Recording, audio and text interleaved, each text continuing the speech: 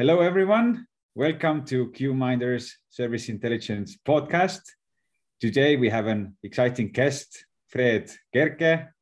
Fred is the former VP of support at Bolt. Bolt is one of the fastest growing technology companies out there. And Fred has had quite a long journey in the support world. So we're going to learn a lot about his journey and his philosophy in support. Hello, Fred. Hello, everyone, and thanks for having me. So, how it usually goes, Fred, I would like to start with your journey in the world of support, because doing some research before this, and when I talk to you, you have built your entire career, which is quite long for a young person in the support world. How did you end up or start from support? It's a funny story, actually. So I think the year was 2007, maybe late 2006. I was working in a factory and building bus stops, and then also installing them in the city of Tallinn. And then, unfortunately, I wasn't wise enough to wear any glasses or protective wear. So I managed to get some piece of metal in my eye, which then resulted in me concluding that maybe I should choose something different as a career. So I ended up working in a call center in Tallinn. Back then, it was called Arvato. Now they operate under the name of Majorel. And I was, I then supported Xbox gaming consoles for a while, and then managed to kind of start or kickstart my support career from there. So since 2007, then? It was the 5th of February 2007. So in next February, it would be 15 years. Now it's been 14 and a half. 14 and a half years in support. So you started off at Arvato, then doing phone support? Yes, absolutely. It was doing phone support to UK Xbox customers, and some I think were from South Africa as well. Mm-hmm. I then quite fast climbed or jumped into another role, which was just dealing with the escalations. Back then, there was the infamous ring of death on the Xboxes, and they were dying because of power supply units and whatnot. Mm-hmm. And then I was dealing with escalations for a while, and then after that, 3.5 years as a team lead for that team. And then after 4 years of working in the wonderful world of Xbox and call centers, I then decided to leave. Did something completely different for 9 months. It was sales related. I then learned that I will never ever want to work in sales again. It was okay, I could do it, but I just didn't like it. Mm-hmm. And then I managed to somehow find my way back to the world of Xbox, but this time not on the call center side, but actually land a role in UK. So I with just 3 weeks notice, packed my stuff, got plane tickets, and then landed at Microsoft in UK, dealing with the third tier of escalations, which was the crazy global stuff. So if you know, some parents have found out that they had apparently some credit card bills because their kids had been spending money online for FIFA games just to get some extra in-game content. Some bills stacked up to £20,000, and you know, stuff like that. Some crazy fraud investigations, some weird lost consoles, and etc.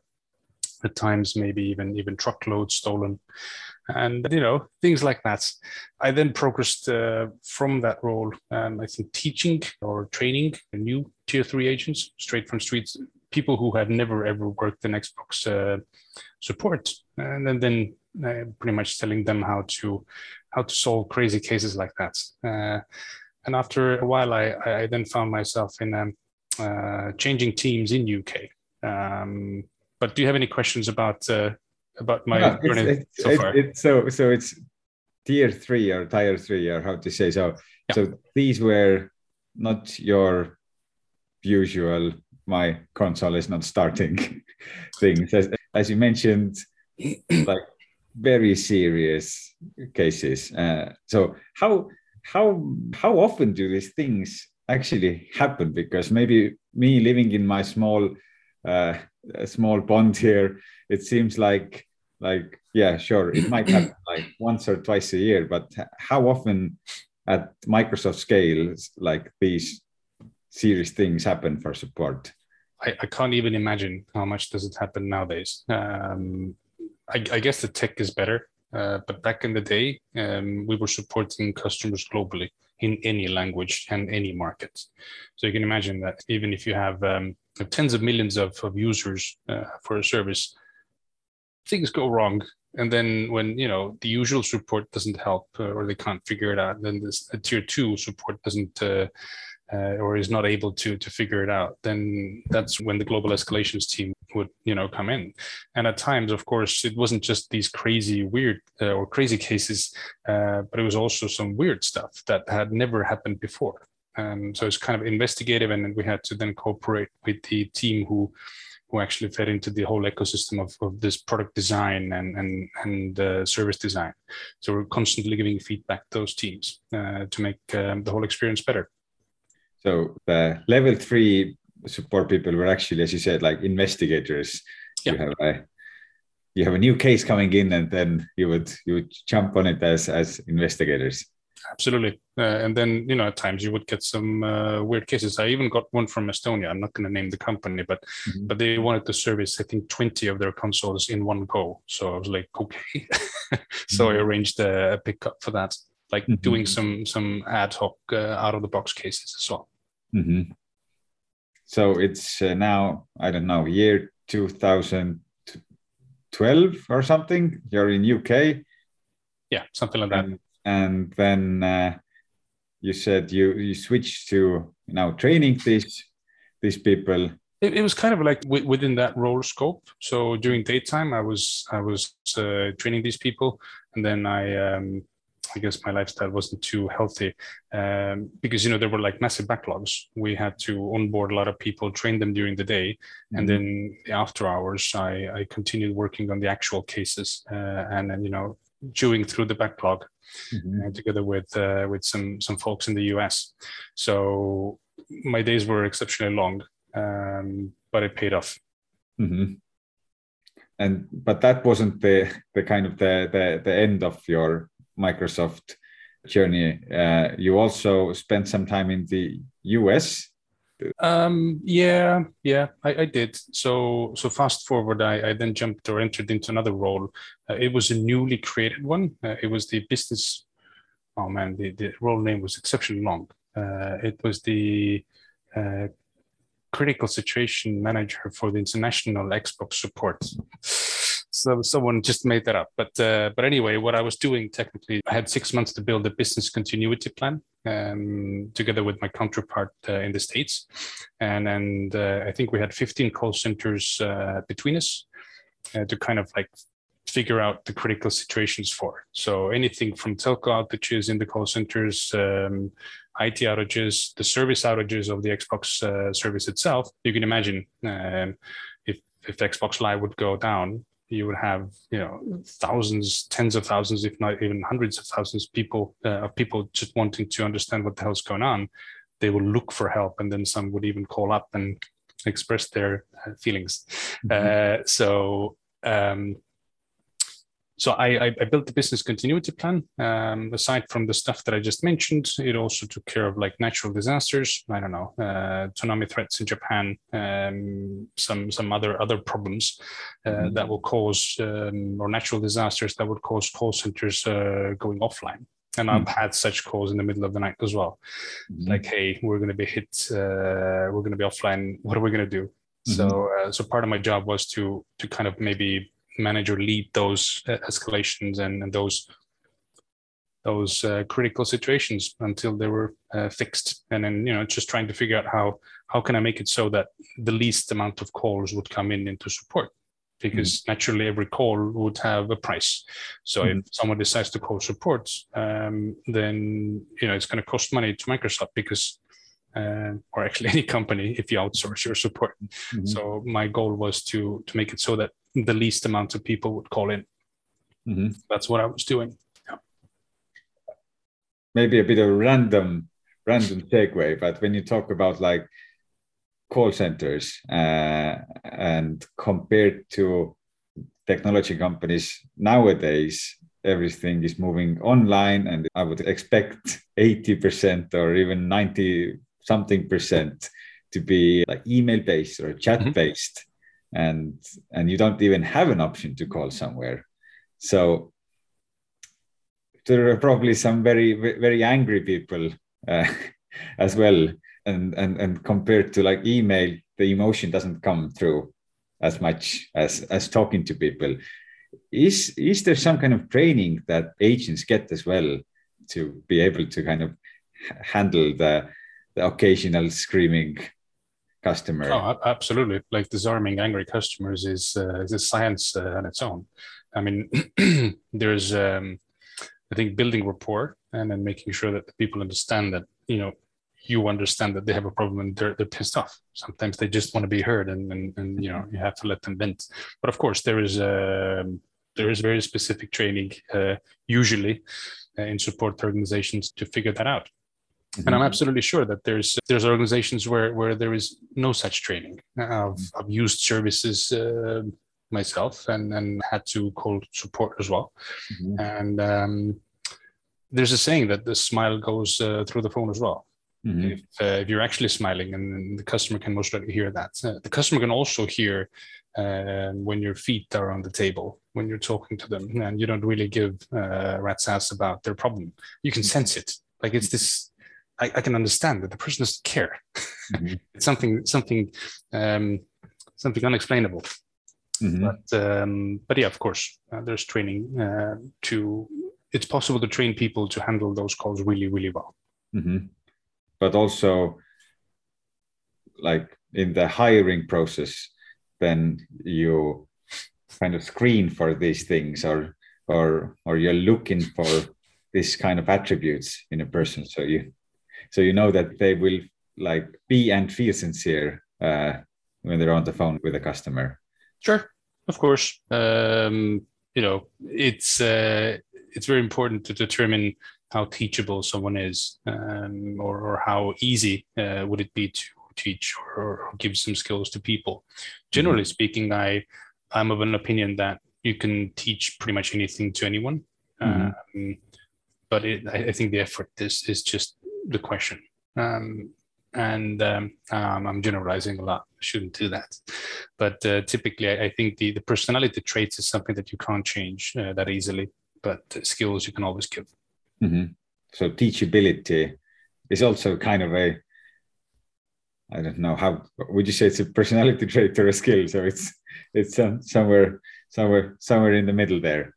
I guess the capacity of the person also, like their ability to do that specific job matters, mm-hmm. Because not every job is for everyone. Yeah, so it's definitely, let's come back to it, because I was so curious about the phone support part, and you were handling or making plans of what happens if a tsunami hits, and what would happen then for the call centers, and how this would be dealt with. But eventually you came back to this small place we call Estonia here. It was weird because I was actually in that CritSit role, and Nick Smith, my manager at the time, just asked me like, "Hey, so when are you going to move back to Estonia?" I'm like, "What are you talking about? I have a job here, and I'm not gonna like go away because I really like what I do." Mm-hmm. And I was like, "No, I mean, you could do that from anywhere because you have call centers in Asia, you've got stuff in Europe, and you've got stuff in the States or Latin." And then he asked me again, "So when are you going to leave?" And then I thought for a second and said, "In a month." Mm-hmm. He replied, "Good man, just let me know where I need to sign," and just left mm-hmm. the meeting. I was like, okay, that's interesting. So packed my stuff and had to, because at the time I was employed through an agency at Microsoft. Mm-hmm.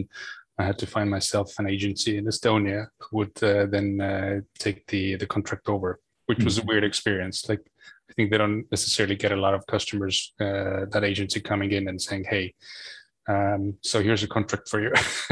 But it was fine. That's another story for another time. So I was then asked to step in managing or looking after a couple of call centers from Microsoft side because the performance was down. The person who was supposed to be taking care of them was away in that same team where I was. I was the only Critsit manager. The rest of them were service delivery managers looking after call centers and managing them from Microsoft side and setting expectations and etc. So I was sure, I of course I want to do that. I accepted that temporary offer. Then together with the really hardworking people in that call center or those call centers, we managed to get the results really, really good. And then someone noticed it from the central team in the States, and then asked if I was keen on helping them launch a couple of, or at least a call center in the States, in Colorado. So they would be prepared for launching Xbox One because 360 was getting old now. I joined pretty much after 360 was launched, I think a year after. And now it was time for Xbox One launch. And then we got a call center up and running together with another service delivery manager. And then I returned to my crisis role for a month or two. And then I was invited to apply for the service delivery manager gig for good. And then that's exactly what I did for a year or two. So I actually got those call centers to my own portfolio. It was quite a trip. And then I was no longer like a contractor. I became a full-time employee of Microsoft. So that meant that you were you're still working from Estonia then, or that meant, yeah. No, I was still working from Estonia. I was working from the Estonian Microsoft office. Absolutely amazing people there. At the time, the headcount wasn't too large in the Microsoft office in Tallinn, but then I was also invited to use the facilities of Skype, which was absolutely amazing because you have a lot of people there, and then the atmosphere was great. So I think every week I tried to be at the Microsoft office, then Skype office, and then also I was given some space at one of the call centers. So the same call center that I started my career from, which was Arvato Tallinn. I then got that call center in my portfolio as a service delivery manager for Microsoft side. So I already knew the center, knew most of the people. So it was easy for me to interact and work with them. Definitely cool to see how you started from Arvato and then how in a number of like places in your career you've gone kind of back to that, or it has come back to you again. It was really strange. Like I think almost all of my jobs that I've ever done, like for those who know Tallinn, they're just like, there's this one, I think maybe 2 kilometer long part of the road, which is Pärnu-Maantee, and from the city center towards the bridge where the Arvato office is based at, or majoral office these days. I've always worked on that one street, except the time in UK, which is really weird. So most of my jobs are like in one area of Tallinn. Bizarre. That's a little bit bizarre, absolutely. Now you were working from the Estonian Microsoft office, but at one point, I don't know what the year is, I'm already lost, like somewhere like 2014, 15 maybe, something. So then things changed and you changed your Microsoft job to go from like one of the biggest technology companies in the world to start working with like smaller players in the sexy startup world. Oh yeah, that's also a weird story. So because most of my teammates were a bit older than me in the Microsoft team, maybe 10, 15 years older at least, some even more. I was a kid, compared to them, and maybe still am. I don't know. I've never grown up. So then Microsoft decided to buy Nokia, together with its 22,000 employees approximate or something like that. And then Microsoft had to arrange some layoffs. And I got hit by the third wave because I think every team was given a quota, like, hey, you have to lose one person, and that's it. And then I was the least tenured. So the manager at the time, Nick Smith, who I mentioned before as well, he then decided that I would be the person. And I've never held that against him. I think that was the right decision. I would have done exactly the same if I was him. And yeah, so I then found myself at the job markets and figured I want to do something different. So I decided to send my CV at some point for an ops specialist role, someone who deals with money transfers, use them manually. At least that was my understanding at the time, in a company called TransferWise. They've now changed their name. They're called Wise.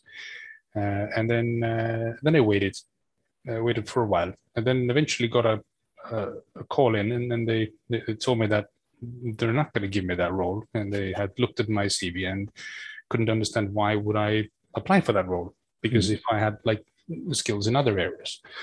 And then went through a number of interviews. I think it was fifth or sixth interview. It was with one of the founders, and I, after that interview, which was 2 hours long, I asked like, hey, so what role am I applying for? And obviously he laughed and said, why don't you ask the person who you're going to be maybe reporting to? I was like, okay, oh, that's great. So they didn't tell me. And then eventually I spoke to Jorma, who was the head of CS, and then he offered me to lead the talent team, and then scale it up from 100 to whatever needed, and I think ended up growing that team to about 200, so doubling up in some time. So you were not able to escape the support world? Oh no, no, I absolutely wasn't. But it was good because I had never really led that large teams myself. So it was definitely a great learning experience. Tons of mistakes, a lot of leading mistakes, many mistakes, and yeah, I think I will carry these learnings with me forever.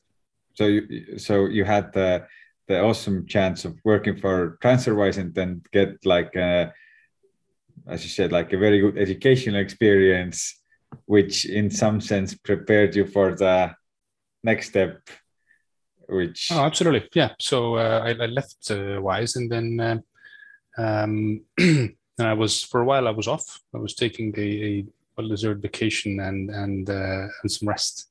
And then I applied to this little tiny company at the time. It was called Taxify. And I didn't really know much about it. Thought it's a taxi company, really, or a ride-hailing company. And then I did some homework for those guys. But that was for a support role. That was on purpose for a support role, yes. Yeah. It was a customer support manager role that was advertised, at least. I did some homework in my own head, totally nailed it. I was really happy about it. And then I got a rejection letter. It's like, okay. So much for that. All right, I must have then done really horrible. It's like, okay, whatever. Yeah. I'll just then look for something else and try to figure out what I'm going to do with my life. And then a couple of months later, I think 2 months passed, and then the head of recruitment calls me up or writes an email. I don't remember anymore. It's like, hey, so we found your CV in the stack, and I think we should talk. It's like, okay, that's weird. And then I went in for a chat, talked to the guy for a while, and he told me that 2 other guys want to talk to me. I spoke to those guys, didn't know who they are, and then went home. And then I realized that I had been talking to Pavel Garagior, who's the VP of growth these days, and the other person was Marcus, who was the founder and CEO of said company. And then I had another chat with those two guys. They were explaining the difficulties that they had with the team, and I offered some bold advice, and I guess they liked the way I was approaching things. And then a couple of days later was my first day at Taxify. And you mentioned that this was a Friday. I remember. It was a Friday, yeah. Like, hey, can't lose time. Got to be efficient. So start right away. And then, I managed to get myself a laptop. I also had a team of, I think, 15 to 20 people, but they were scattered pretty much across the world. Like literally, the biggest team was in South Africa was 10, I think. 10. There was backlogs. The ticket response time was more than 1,000 hours. It was 2.5 months. And there was a massive backlog, way too large for a team of that size. And it wasn't anything that anyone had done wrong. It's just the company was picking up really fast. They had already been hyper growing for a while. Hyper growth is when your company grows, I don't know, I call hyper growth when your company grows 20 to 30% a month. You can imagine what's going on. They're crazy. So I was like, okay, somehow I have to get out of this situation. And then I spent a lot of time in the office, often staying very, very late. Again, self-destructive habits, don't recommend. And was drawing on the walls and trying to figure out plans how to do this. And then one morning I go to my CEO and explain that, hey, we need to grow the team a bit. Okay, so how much do you need to hire? It's like, I need like 200 people by the end of the year. But you had 25 at that time. Yeah. So grow the team like tenfold, and there's like, no way, man. What the hell? Show me the math. Showed him. It's like, okay, we need the new office then. So, all right, let's get going. And then fast forward 7 months later, I had those people. It was I don't know, 5,000 CVs, 600 interviews, constant hiring by myself, and of course by that time already had a couple of amazing team leads as well, who were also doing the job and trying to figure out how to do all of this, how to hire people. Most of the hires were done.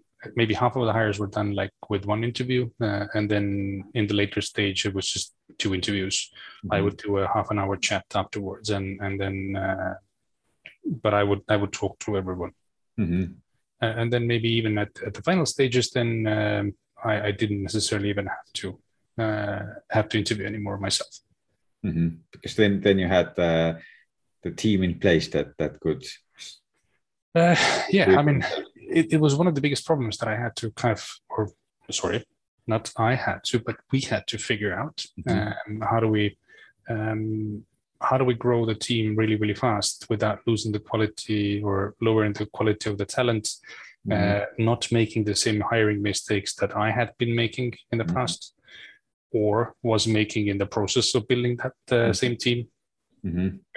Made mistakes there as well, but just constantly learning. And I think that sharing of those learnings with the team who was doing the interviews and etc., and constant feedbacking and having conversations about different candidates, I think that helped us move really, really fast.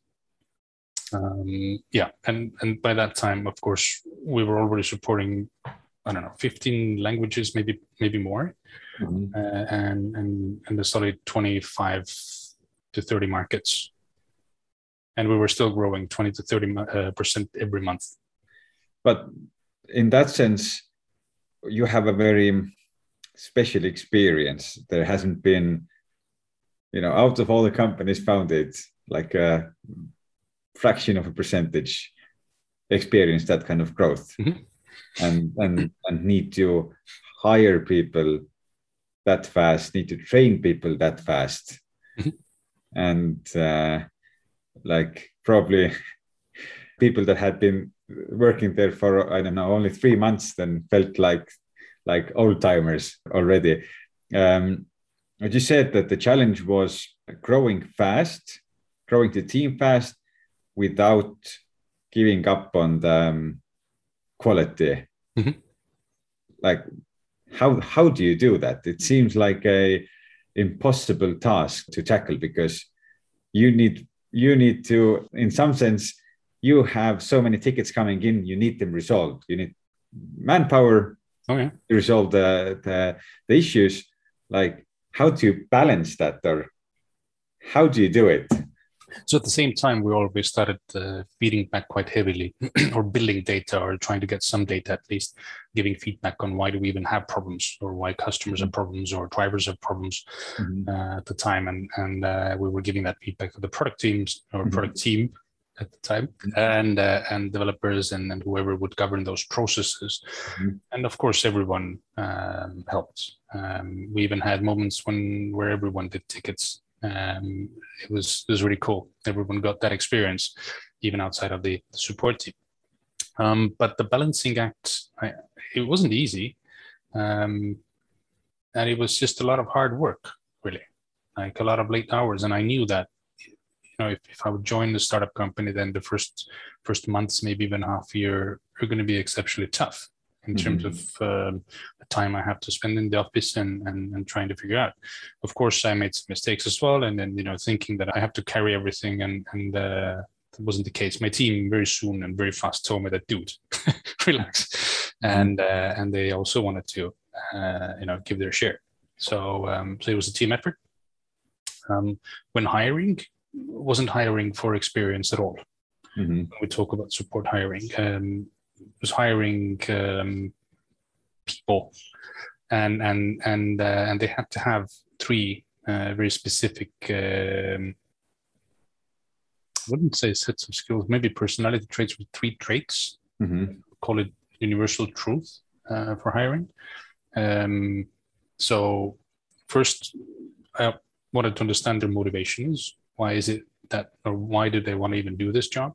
Is it just an entry point to the company, or do they really want to help people? So the motivation was very important.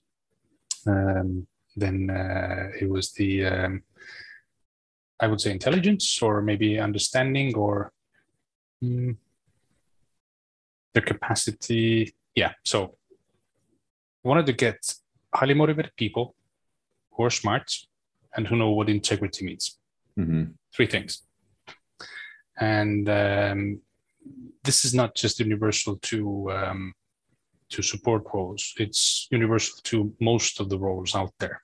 Of course, some roles require some experience or skills, very specific skills. But first of all, if anyone is ever hiring anyone, you should look at those 3 things. What motivates the person? Is the person smart, or smart enough to do that specific role? And how do they treat people around them? They know what integrity means. Are they good people? And then you look at skills if needed.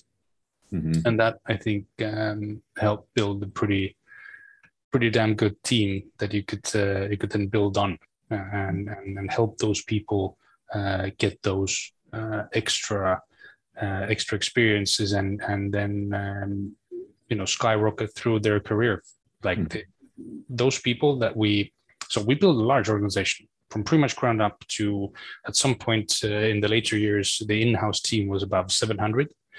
And most of those teams and most of those leadership roles, team leads, senior leaders, some regional leaders, and then some very senior roles, those people started as support agents within the last 4 years at Bolt.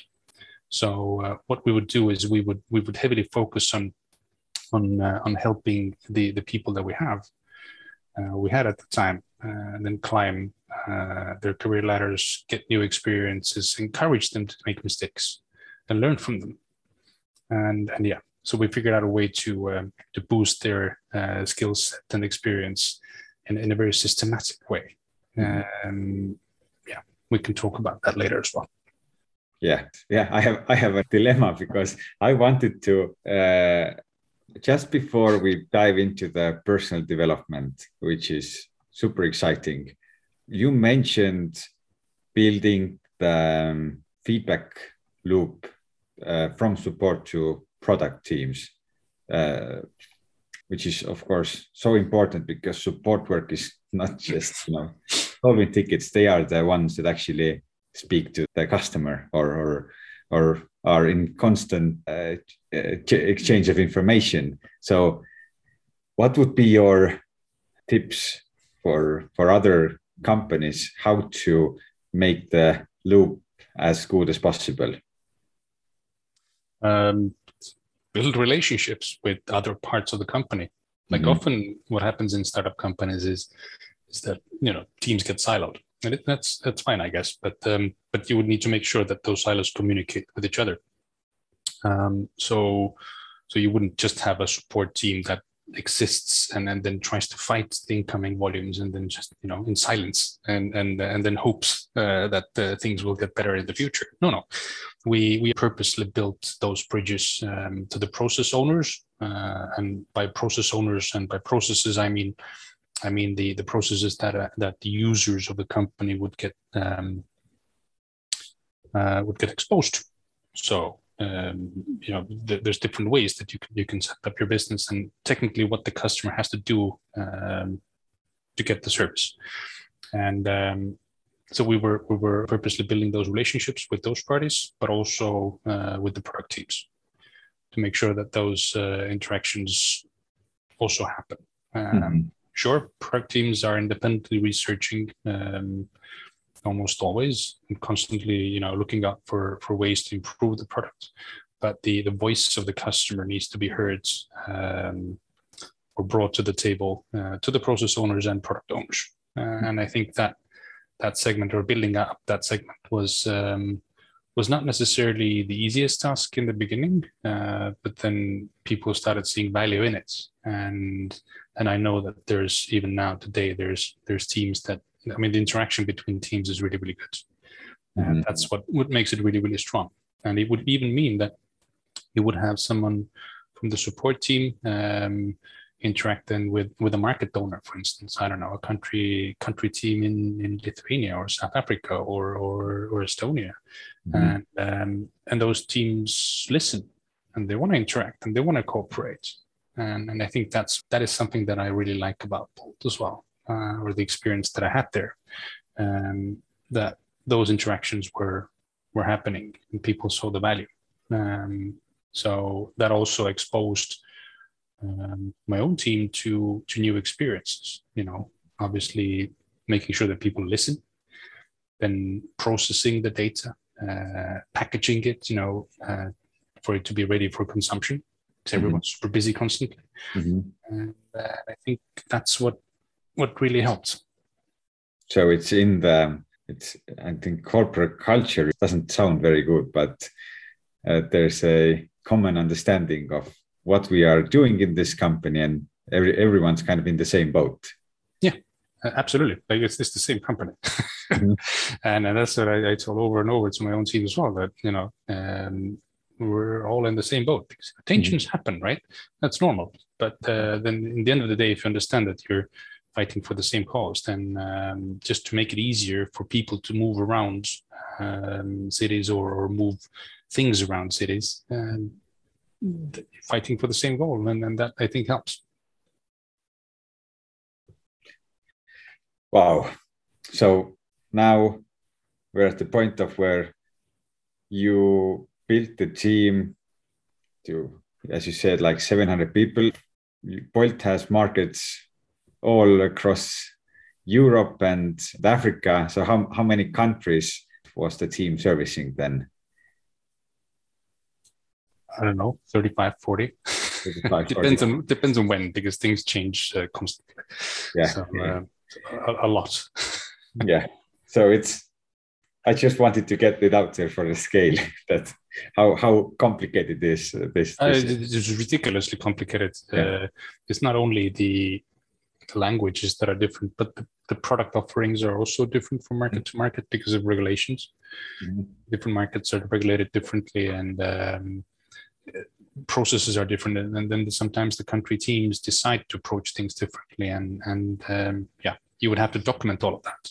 So just to maybe also, again, once more answer your previous question, then just aside from building those relationships and having the actual operational team in support organization, I also had a product team, so customer support product team that was built inside the customer support organization, at least for a while.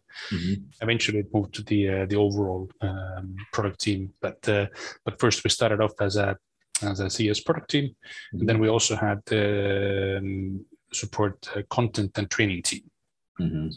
So those were like my main three bigger pillars. You would have the CS operations, you would have CS products, and you would have CS training and content.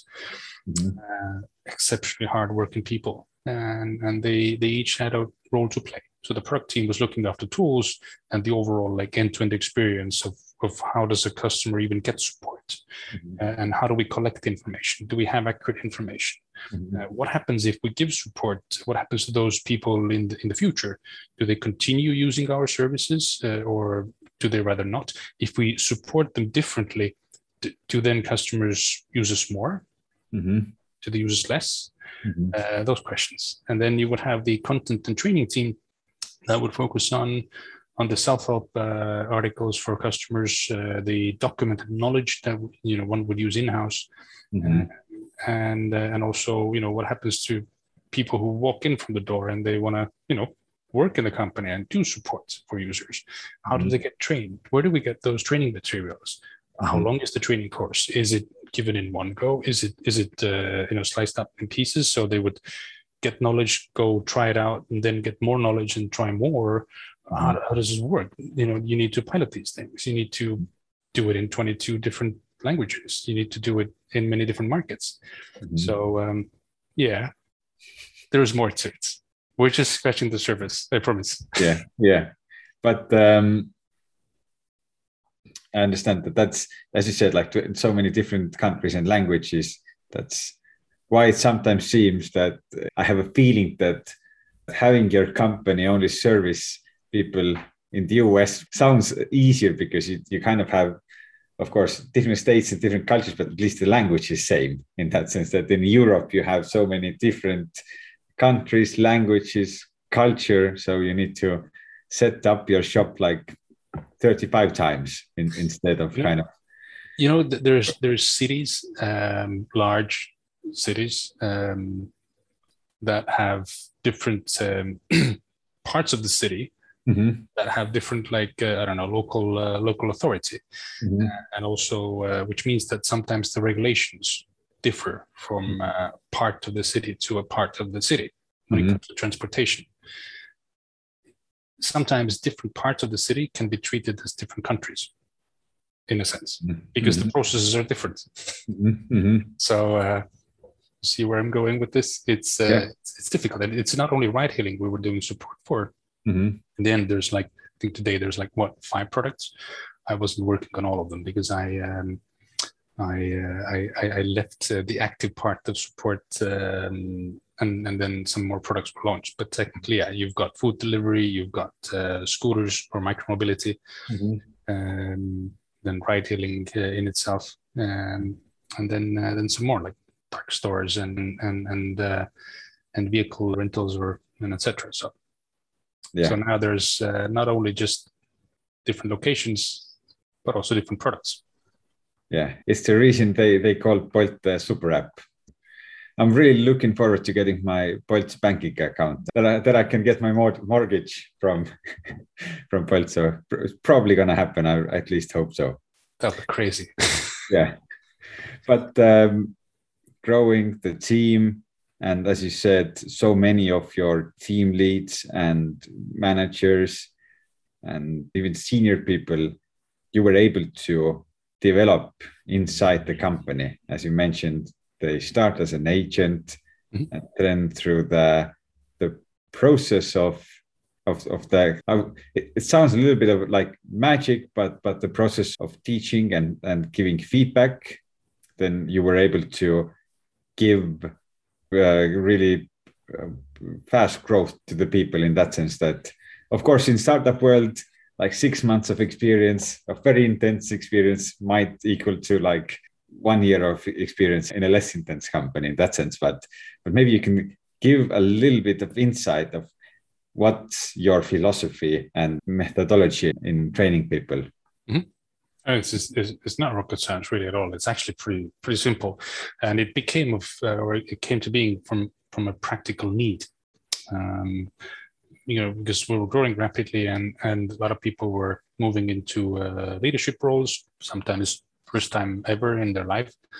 And they had to, besides leading people, they had to also cater to the needs of these other teams outside of CS.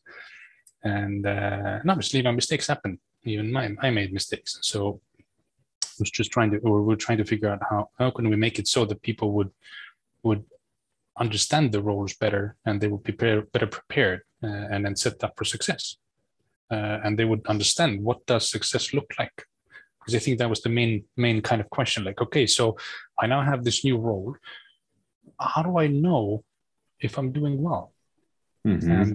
And then that's when we kind of like, took those kind of the job description that any role in any company would typically have. Mm-hmm. You would typically have maybe 8 to 10 things on the list, and we started writing those out. First of all, the question is it complete? Is the list full? So we kind of like tried to compile a full list of things that one would have to do to be successful in that specific role. Mm-hmm. And maybe some were grouped together and etc., lumped together, but in total what you would have per role is about maybe 25 to 40 different things that you would have to do in order to be successful. Mm-hmm. In a role. Like, you would just need to make sure that these things are taken care of, these activities, and then that it's going well. But of course, those things wouldn't be binary, because sometimes people wouldn't be doing them at all. Those things, sometimes they would be okay in it, but not perfect. And then there's different levels of confidence, I would say. So what we did is we created those job profiles, mapped out every role in quite a level of detail, and then once a person would enter a role, they would be walked through that list of things, expectations. Each of those expectations or activities would have, they would be put into groups. Let's say there's 7 or 8 groups, and then those groups would have those sub activities. So a total of maybe 30 to 40, 25 to 40 different items that one would have to take care of any given time. Mm-hmm. So far, good, right? Yep. But it's just a list of things that you would need to do to make sure that you just need to make sure that these are done, and then most likely you're successful. Mm-hmm. And then once 3 months pass for a person in a role, they would do a self-assessment, and they would go through that list of things, and, mm-hmm. and they would then put next to it their confidence level of them actually having been doing those things. Mm-hmm. Whether it's low, it's medium, or it's high, mm-hmm. or I think we used frequency. So never, or if you've never done anything or something that was on the list, you just put never. Mm-hmm. And then low confidence, medium confidence, and high confidence. So you would have 4 options. Mm-hmm.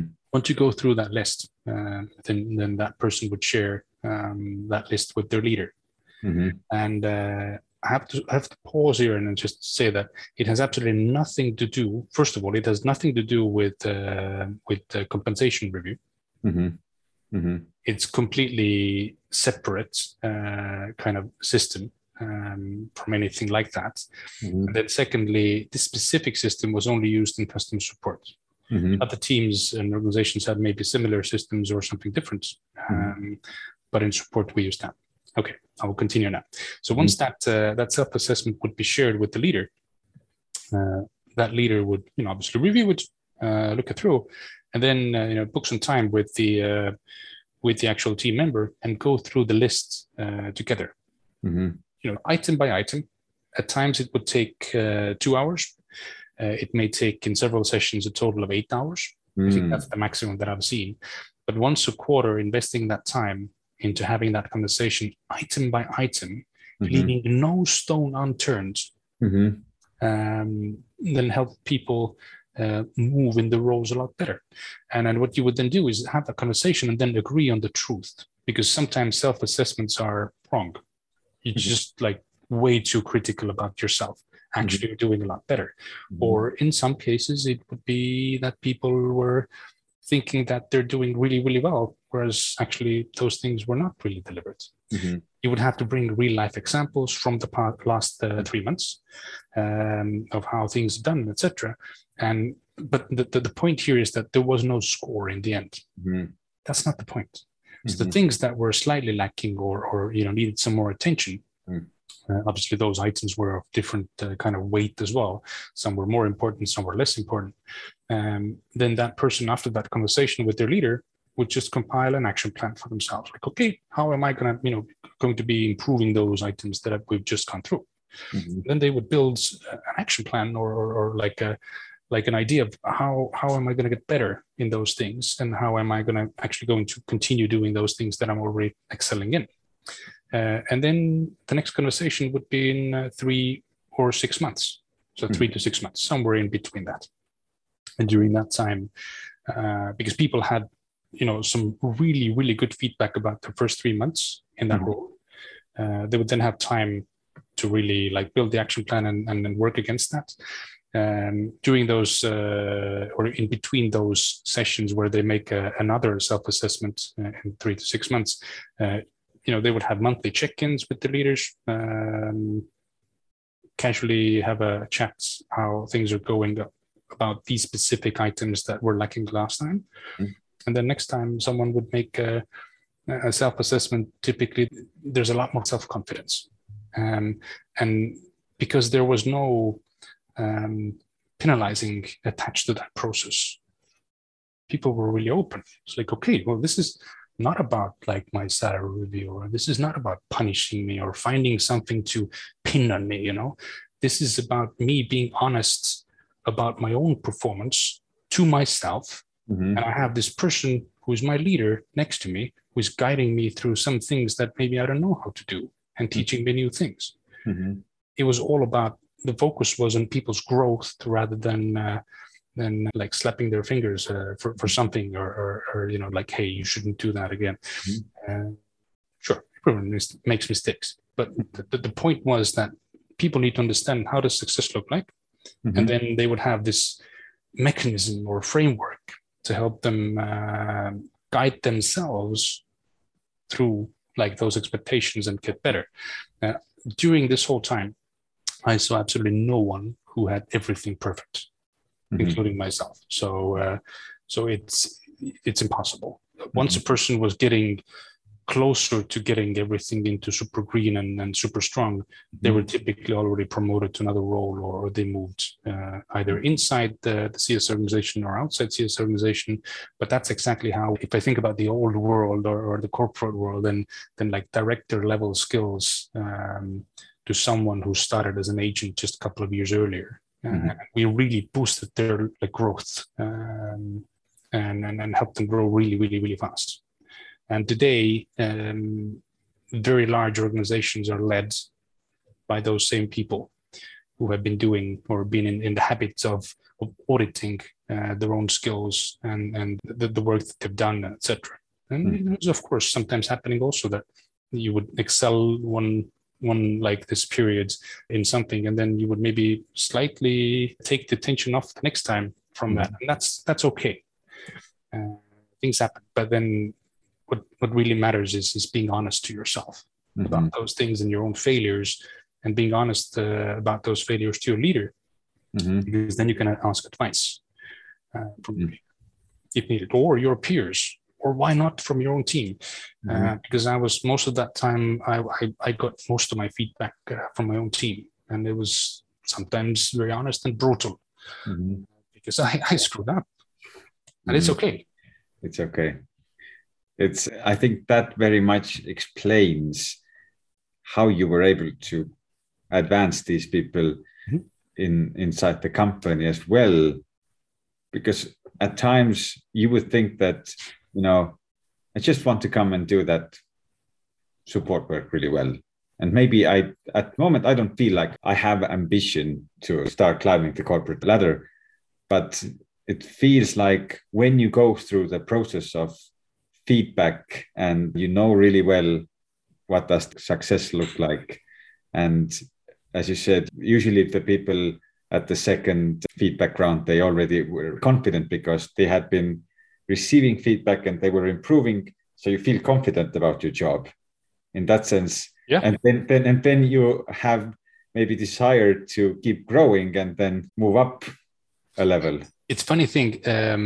It was confidence about the role and the job, but also just overall self-confidence boosted for a lot of people, because I know people who maybe started off with being very modest and very rather quiet introverts, and then in the end being very good at what they do and excellent leaders and very strong leaders and very confident. So not overly, but just the right level. So yeah, that definitely helped. But I need to mention something. So most of those kind of groupings that I just explained, that you would have those activities and those would be grouped into maybe 7-8 different things. Those were always attached to KPIs as well. So just to make sure that by doing these things, you deliver something that results in a positive influence to a KPI or key performance indicator. Because the numbers were always also part of the business, but not as part of that conversation specifically. That conversation specifically focuses on people's growth and etc. Positive change to a KPI or a number is simply a proof of concept and proof that those activities that we're doing helped and they had good impact on the business, because ultimately it's a business that we need to run. And yeah, so that's also very important to mention. It's just not like activities and discussions that help the business, but you also need data and proof that all of this is working. And sometimes when we realize that those activities are not the right to do, we just change them.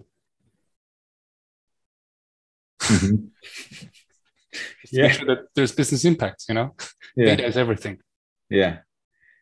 And I think what keeps us back a lot of times nowadays is because there's the feedback loops that we live in are not that good.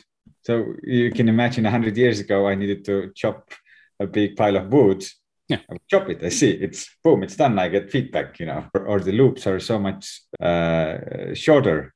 But in a lot of cases, for example, living healthy, it's like you don't see the result of eating healthy one day. The loop is so much longer in that sense that it's hard to be, even in everyday life, very conscious about these things. But yeah, I'm now, after this call, I'm probably gonna list different roles I have in life and what are the things I need to do to have a better self-assessment there.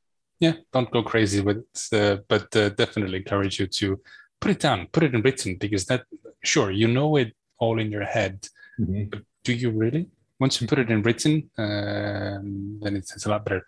Like this, writing down your 99 problems. It's a habit that I had when I was still working, and I would list all my problems and then really try to prioritize them, and it helps. Writing down your problems, yeah. Oh, Fred, I learned a lot, and I'm sure people listening will learn a lot. So currently, you are not actively working, you are taking some time off from... Yeah, I realized about 2 years ago that I would like to move away from CS, just to do something different, because years were piling up, and I was like, okay, maybe I want to do something different. And I was confident that I want to go to the business side.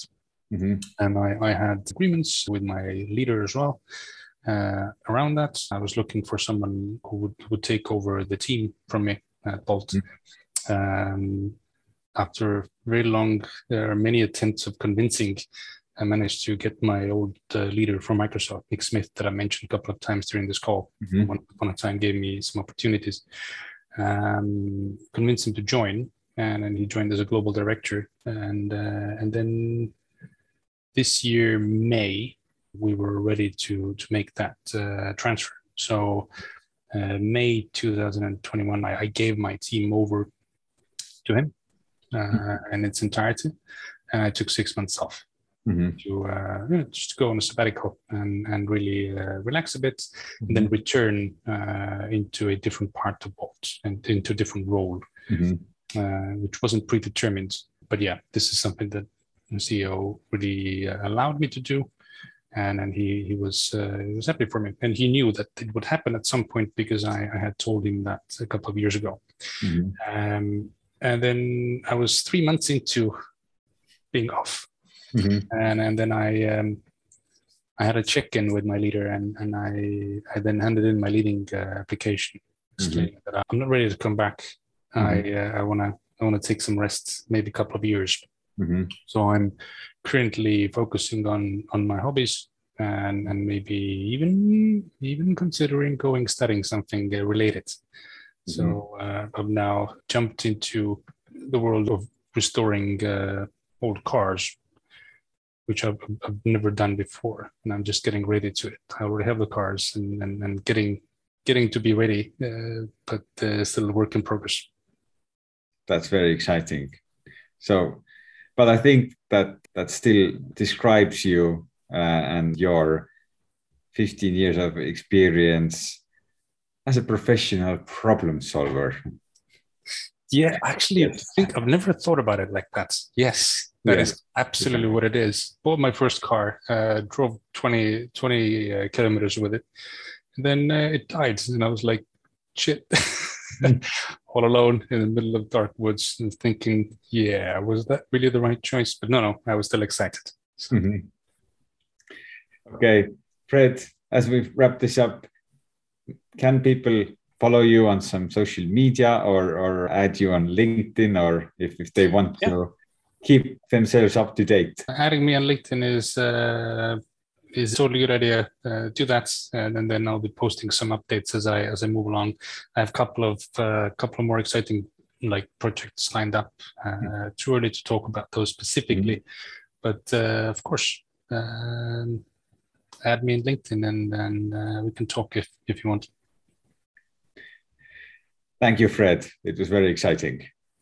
It was a pleasure. Thank you for having me.